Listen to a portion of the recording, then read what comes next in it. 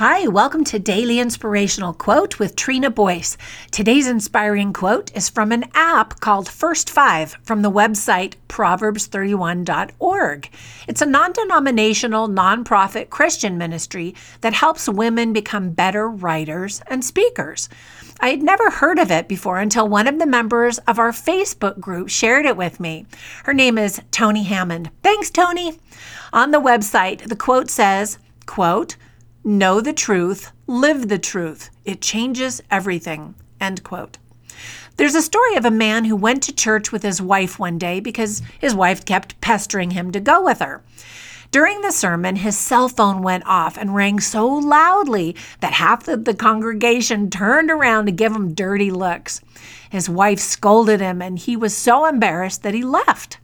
He wandered into a nearby bar where everyone seemed pretty friendly.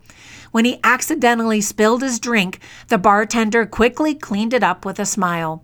The man expected to be scolded or even laughed at, but no one cared, and they all seemed happy he was there. So, where do you think he ended up going on Sundays after that? The truth is that sometimes people are so busy being religious that they forget to be kind and loving. If we all lived our religion, there would probably be no need for lonely people to wander into bars to drown their sorrows.